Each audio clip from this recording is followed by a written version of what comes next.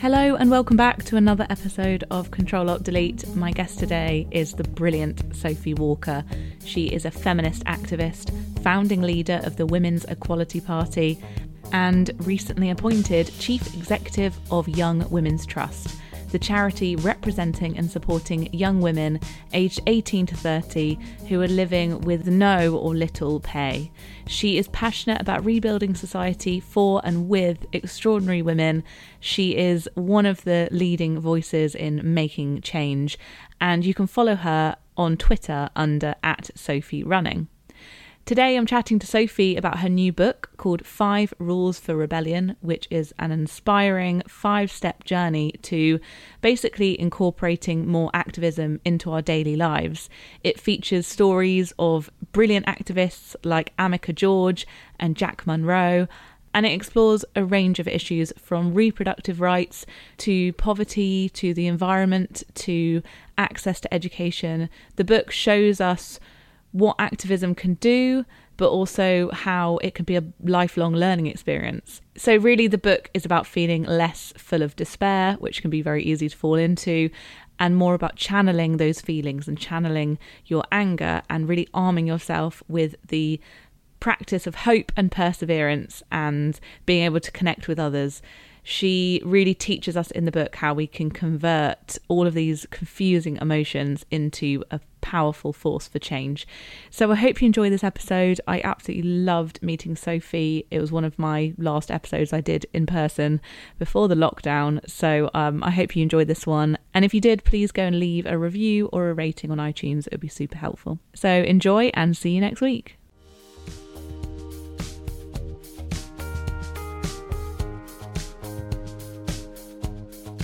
I'm so thrilled to be joined by Sophie Walker. Thank you so much for coming on. We've got so much to talk about. Oh, I'm so delighted to be here. Thank you for inviting me. I don't know if you remember, but a while ago we were on a panel together. I can't remember what it was for. I do remember it was a sort of creative industry event, I think, wasn't it? Something like that. And Ages ago. I don't remember much from it, but all I do remember is hearing you speak and feeling like I was reminded that I could be a bit angry.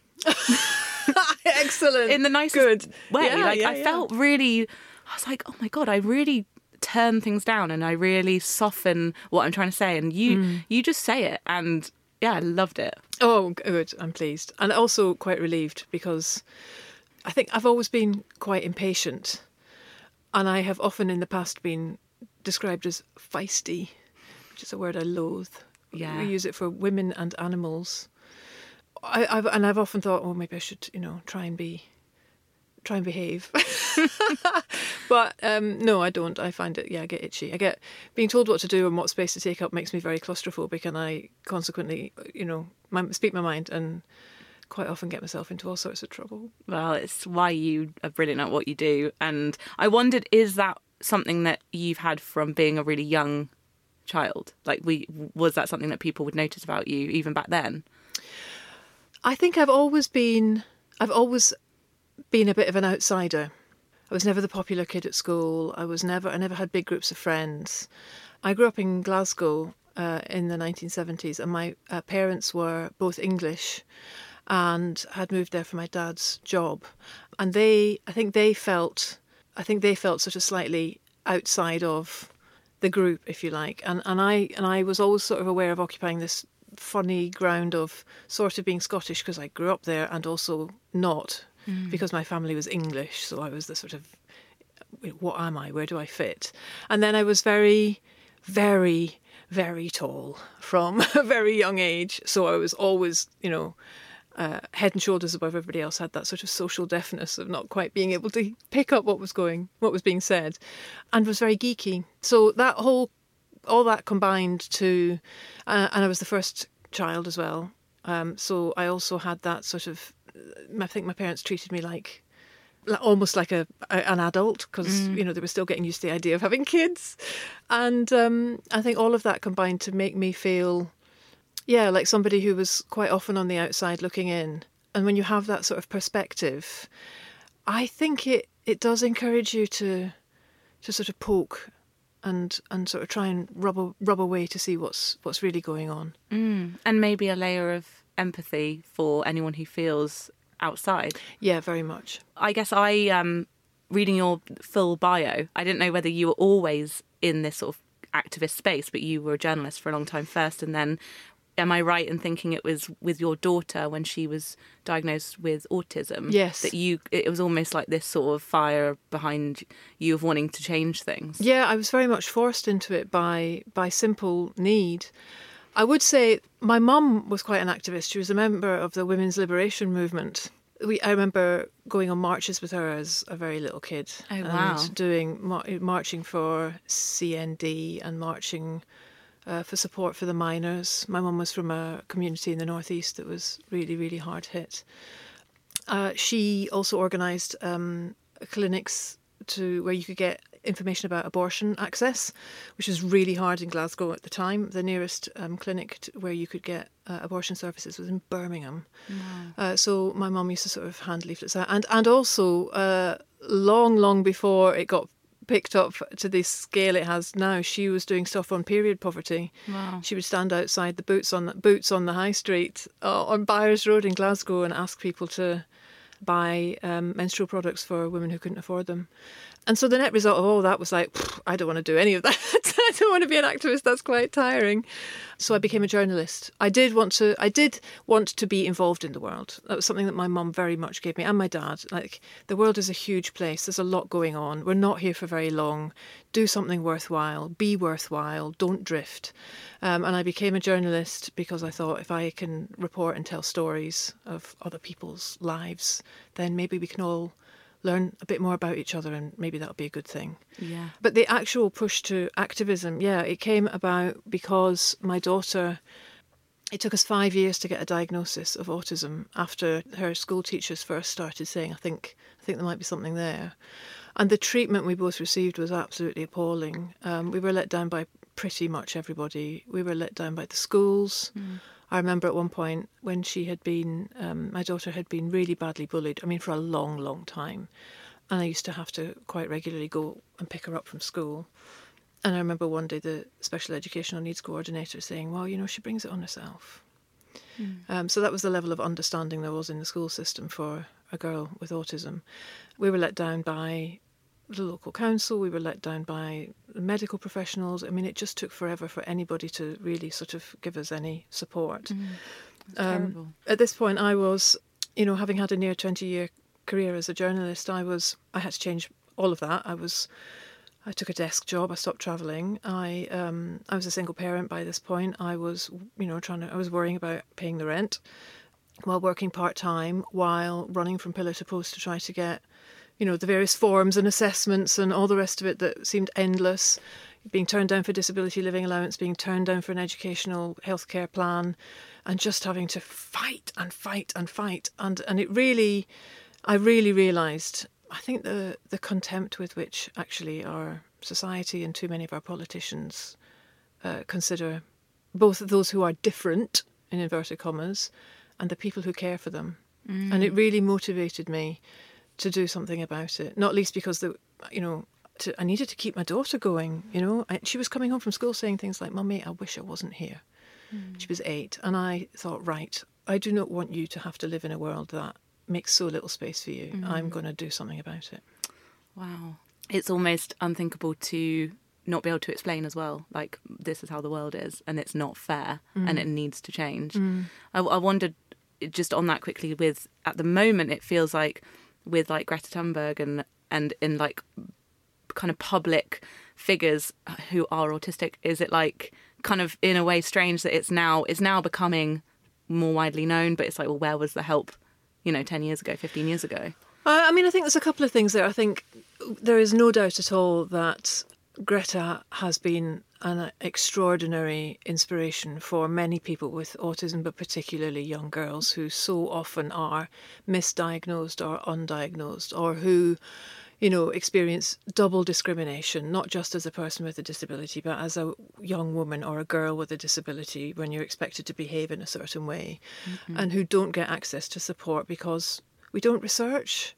We don't research female healthcare. There's very little understanding or development, understanding or research of what autism looks like in women and girls. And even the research into pregnancy and like what you can and can't eat and that sort of thing, it feels like that's really old school. Oh, I mean, we could do a whole podcast on women's healthcare. Yeah. But I think that, seeing what is so often dismissed as sort of a sort of weird mania of autism, that single-mindedness being recast as sort of positive will that we see in Greta Thunberg, it is glorious. And I know that my daughter, who's now 18, feels really lifted by that and seen and understood. It's made a huge, huge difference, I think, to her being able to see someone who is in so many respects like her. And also really proudly kind of almost celebrating, like, I love being different. Yeah, I mean, that said, I think you don't have to look very far to see how hard it still is. Yes, The backlash from, old white powerful men to this 17-year-old young woman has been extraordinary. And I think, we're meeting today on a day that the government has just announced its budget for 2020. Not a word about childcare or social care. And so, this unseen, unvalued work of caring for vulnerable and different people, again, goes unrecognised. And it's the fabric of our very existence. Absolutely, this social infrastructure that is so important. So yeah, I mean, that's why I get out of bed every day. I just, I feel very driven to try to address this and come at it from as many different directions as possible. Yes. Well, this week and beyond, you are talking a lot about your book, which has just come out. And I really love how you frame the opening as well, because it's very much like, I'm going to set the scene. The world is quite awful in many ways. There's a lot going on. Let's get that out of the way and not pretend that's not happening. And then it's almost like a very comforting voice in a way saying, please don't give up. And we need you, and one voice can make a difference. I wondered, it's called 5 Rules of Rebellion. What made you, I know that your brain is clearly like full of things. How did you get down to the 5 rules? Well, I started with no rules at all. I'm so pleased that you found it comforting. I really did. I'm feeling a little bit choked about that, because that's really, really what I wanted to try to provide. I had got to the stage after 10 years of campaigning in one way or another, either the work I was doing around disability and autism rights or through the work that I was doing at the Women's Equality Party. So I'd done this for 10 years, and I got to the point where I was feeling really outfaced, I think. And yeah, where to start? I mean, so the 4 years Would you call it like burnout? Yeah, totally. Yeah. I mean, yeah, if I'm honest, that's pretty much what happened. I think I had...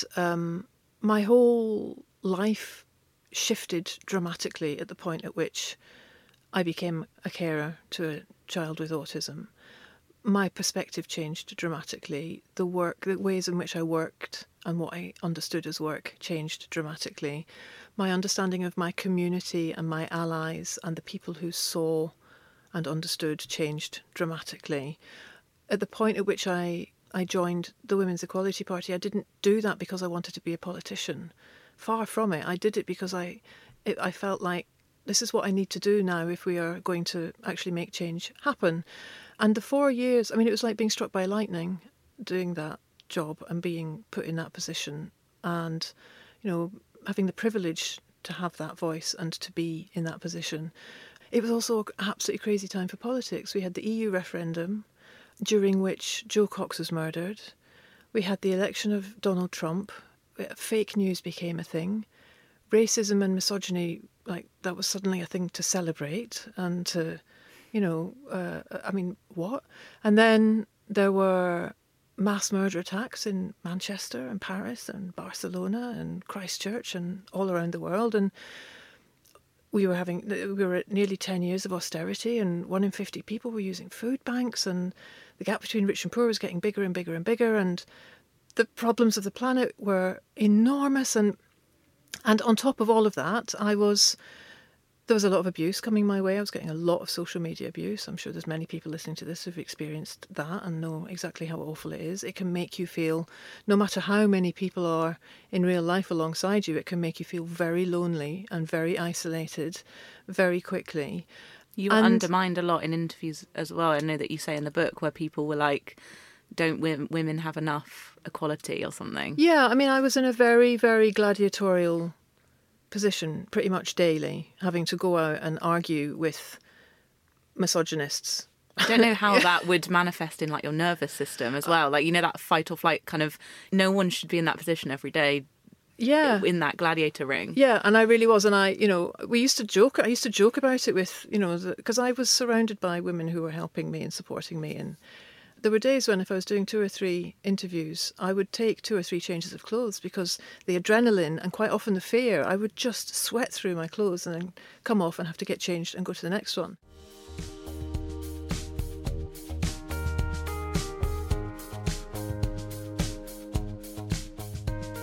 So alongside all the sort of that and then the social media threats, and then there was, and then actually there was the stuff that really, really hurt my heart, which was the sort of the other women. That's the bit that hurts. The other women saying, who would say, you're not a good enough feminist.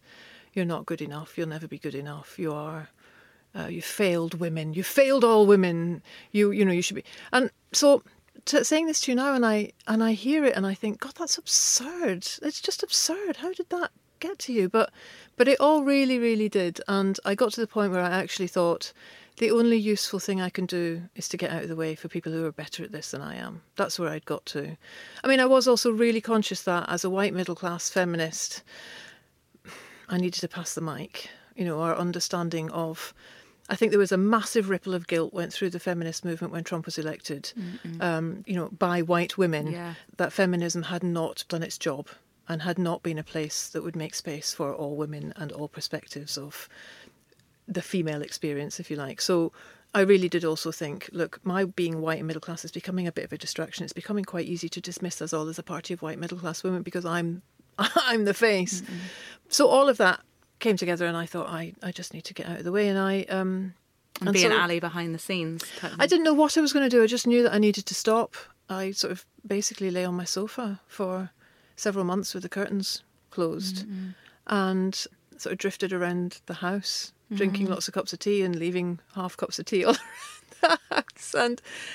But my brain was saying, how do you do this? How do we do it? How do you do it? How do you do it? There must be a way to, there must be, can we just, even though, on some other level I was completely hollow, there was still this voice going, how the hell do you do this? And so my working title for this book was How to Be an Activist and Not Go Mad. I just started reading and thinking and picking up bits and pieces of books and philosophies. I started interviewing, that sounds very formal, but I contacted some other women who were activists and campaigners in various parts of the world and sort of said, did this happen? And did you ever? And eventually, I think my breakthrough moment was when I realised that actually activism is not a series of pitched battles. It's a philosophy for life. And when I realised that, something went very quiet and still inside me, and I sort of thought, oh, okay, this doesn't have to feel like I have to get up every day and hurl myself into, this painful jousting thing. It's a philosophy. And then I started to sort of really map the stories against my own understandings, and that's how I ended up with the 5 rules, because it became pretty clear that there was a circle, if you like, which I think a lot of people were experiencing. And that's when I thought, okay, so maybe that is what underpins the philosophy then. And I know it's quite odd to have rules for rebellion, right? A rebellion by its nature sort of rips up the rules.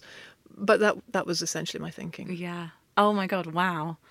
It's incredible that you kind of went away and had that period of time, and then we get to read this book, which is kind of the product of that. But it's so interesting, that sort of that duality of your voice matters. You can literally change things. We've seen it happen. We've seen one person change laws, but then mixed with the world is not on your shoulders, just yours. Yeah. Because I think that's being weighed down by that is just not good for anyone.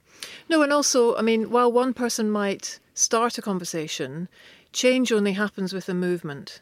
So the people who have managed to change laws or change mindsets or, whatever kind of, they've done it because they've connected to other people and they've linked people together and they have fired people's imaginations and their hopes. And that's a really, really important part of it, which is why I was really clear to write a chapter about collaboration, because I think connecting to other people is the hardest part of being an activist. It really, really is. It's never been harder, I think, to connect to other people. I think we live in very divided communities. We live at a time when populist leaders are doing that classic divide and rule. They're protecting and entrenching their own power by encouraging us all to fear each other and be angry with each other and look for differences between us. I think social media really has become a very difficult place to have any sort of a conversation. I think we've been very slow to recognise that the very algorithms of social media are about defining us as individuals. We are encouraged to define, really distill ourselves down into the absolute essence of all of our likes and dislikes in a way that really doesn't encourage discussion or opening up. They want us in our wee tiny little individual boxes so they can turn us into data and sell us or sell things to us. So that also makes it very hard to connect to people. And I think also because a lot of what we do as campaigners and activists comes from personal vulnerability. It comes from personal experience of things that have gone wrong or things that you have needed that have not been there or things that you have worried and fretted for and yearned for and the impact that has had on you. And I think when you bring all that into an activist space to be met by somebody who just disagrees with you, it can feel like personal criticism. And it's really not. I mean, it's, well, sometimes it is. But, if you're dealing with people if you are trying to connect and you're trying to connect in good faith, you have to make space for disagreement. Activism is not therapy. And I really like the bit in the book where you said activism is not a job title. Yes. Because I kind of stopped when I read that and I was like, I think I thought it was. And I would never call myself one necessarily, but I'm trying to embrace that kind of, like you say, like day to day, like literally being nice to someone, a stranger on the tube. It's like, it's not activism, but it's like just the smallest of things every single day can actually ladder up. Yeah. But you're right, it's not a job title, it's far beyond that. And it's like you say, it's a philosophy. It is, and it's a philosophy in practice as well. I sometimes feel a bit cheesy referring to myself as an activist. I mean, I have to say, I don't sit around and talk, well, but I am an activist. You actually are. I think it's become quite a trendy word and a lot of people are using it. And that's great. What I'm keen to do is to have a conversation about what we mean when we use that word. It's like feminism. There's been so much debate around who calls himself a feminist and who doesn't. I'm chief exec of Young Women's Trust now, which is the YWCA as was. And a recent piece of research that we did discovered that about 70, I think it's nearly 70% of young women now call themselves feminists. Yay! Brilliant! Which is completely brilliant. I'm really glad that word that so many people tried to brand as toxic is now being seized upon by young women as something meaningful. But I do think, like anything else, I'm interested in what you do rather than what you call yourself. Totally. I really want to talk to you quickly about, as well, something that you talk about in the book, which I always find is, again, something that comes up on social media a lot, is whataboutery, that word that is so good for summing up exactly what it is. So, for example, if you're, campaigning for something against period poverty in the UK, someone could reply going, well, what about X, Y and Z? Yes. I found that really interesting in the book, and also how you approached it. It did take me a while to figure it out, and I think it helps to be strategic. I've always been quite honest that, all of my social media presence is me. It is actually me. I don't have anybody else doing that. And I engage personally and I try to do it meaningfully. And, I get it wrong sometimes, and I've, said things that I shouldn't have when I've been tired or fed up or irritable. I do try to engage with people who want to engage in good faith. And I think that is really the key. I did spend far too long wasting my precious time and my precious energy on people who were just there to wind me up. And I felt that I could tell they were trying to wind me up, but I also felt like, oh, I'll show you. I'll get one over on you. I'll just slay you with my perfect argument. And it took me a while to figure out that my argument could be absolutely perfect, and it didn't make any difference. Like, they weren't really, those people are simply not interested in being persuaded or in, applauding points, or it's a total waste of time. I think Caitlin Moran once said it was like these people get like an internet boner. from just the reply from you, like, exactly. As in, just being all they want is you. The minute you reply, they're like, yes, totally. And it took me far too long to figure that out. But I was also aware, like, the thing about social media is it might just be you and one other person talking, but there's a lot of people watching. So for a while, I also thought, look, there's people watching. Maybe I can, if there's people watching thinking, oh God, what do you say when someone asks you that? Then maybe I can help with that. Yes. But I think, ultimately, if I say that I want to end violence against women and girls, and somebody says, what about violence against men? My answer is, so first of all, if it's somebody with a Union Jack flag and I knew you were going to say flag. No, not just that. There's plenty of nice people with the Union Jack flag, but generally I find a combination of if they're following certain people who I'm not going to name, and they've got an anonymous avatar, and you know where I'm going with this, right? Yes, so you can tell. So then you just don't engage. Then I think there are other people who do want to. But generally, my thinking is, listen, if you are out every single day campaigning to end violence against men who do experience violence, then great. Like, what can I do? How can we work together? If the only time you ever talk about violence against men is when I'm trying to talk about violence against women, no thanks. Yes. As I put it in the book, the devil has enough advocates. Yes. I think Scarlett Curtis dressed up as a devil's advocate for Halloween. Oh, did she? Perfect. Oh, that's perfect. It was really clever. I have a couple more questions. I know you include a lot of voices in the book and different people who you chatted to, interviewed. Are there any not favourite, but any bits where you thought, that bit is going to, really resonate? Gosh, there were so many. There's so much in there, so it's probably a hard question. I'm so touched also by the time that people gave me. I exchanged some really lovely emails with Isabel and Melati Widgson, who created this now global campaign called Bye Bye Plastic Bag to clean up their beach in Bali when they were 11 and 13. And they sent me some really, really charming emails about, we didn't know what we were doing, we just started. And it's a really good example of what you say about how making change can be something quite very local, and then it can grow. And then it really grows. Yeah, they've got all sorts of toolkits now on their website that was amazing. I think also Shiori Ito, I just adore. I think she's an extraordinary woman. She was the face of Japan's Me Too movement, and she was the solitary single face. She was one woman who took on everyone, who in a country that doesn't actually have the language to say, no, do not do this to me. I do not consent.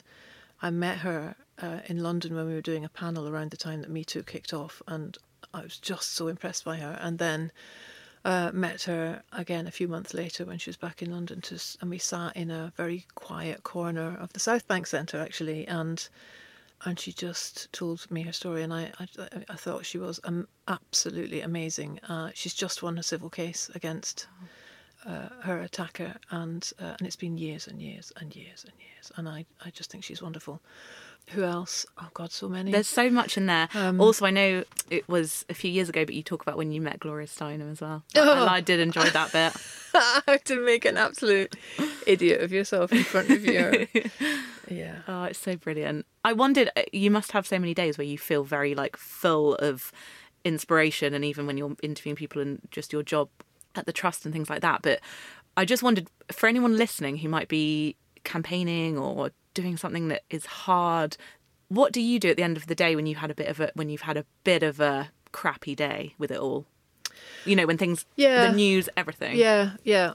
Well, I think I have a sort of philosophical thing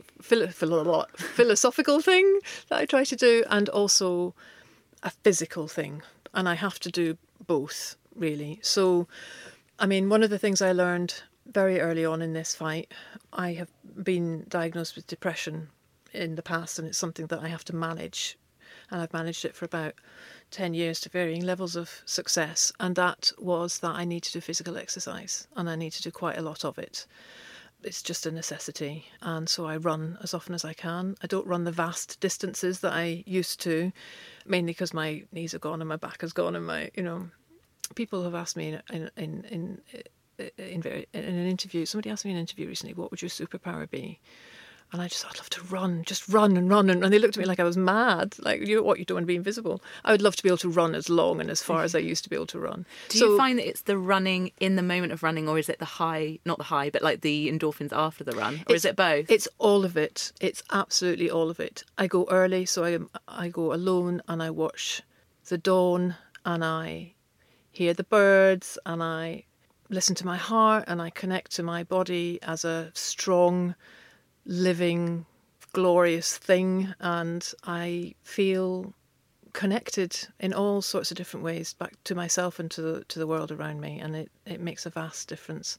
And then I think, there is also, at the end of the day, if you're tired and you're feeling a bit overwhelmed, there is the philosophy, I'm not the only person in this fight. There's lots and lots and lots of us. And, the point at which I'm a bit knackered, there'll be somebody else who's absolutely killing it, and that's fine. Yeah. Oh, thank you for sharing that. That's genuinely, perfectly put, and makes me want to do more running, to be honest, because I know that it's good, and it's something that I need to get better at. My last question is a bit of a rogue one, but I wanted to ask you, your book is dedicated to a group of women. Yes. Am I allowed to ask who they are? Are they your best friends, or? Yeah, they are. I think when you find yourself in crisis, you find out who your friends are. And Vanessa and Tanya and Emma and Jodie and Sam and Karen, I just adore all of you if you're listening to this, and thank you for picking me up and dusting me off and sending me flowers and walking me round and round the block. And just, the sisterhood, they're amazing. I had a feeling the answer would be as lovely as that. I knew when I read the dedication, I was like, that's a group of people that I'm sure have just been amazing. Thank you so much for that. I really enjoyed that. Oh, and thank you. If you want to hear more from Sophie's big, brilliant brain, all the things that she knows and all the things that you've had shared so brilliantly in the book, then go and buy it now. Yes, please. I hope it helps. It's really brilliant. Thank you. Thank you.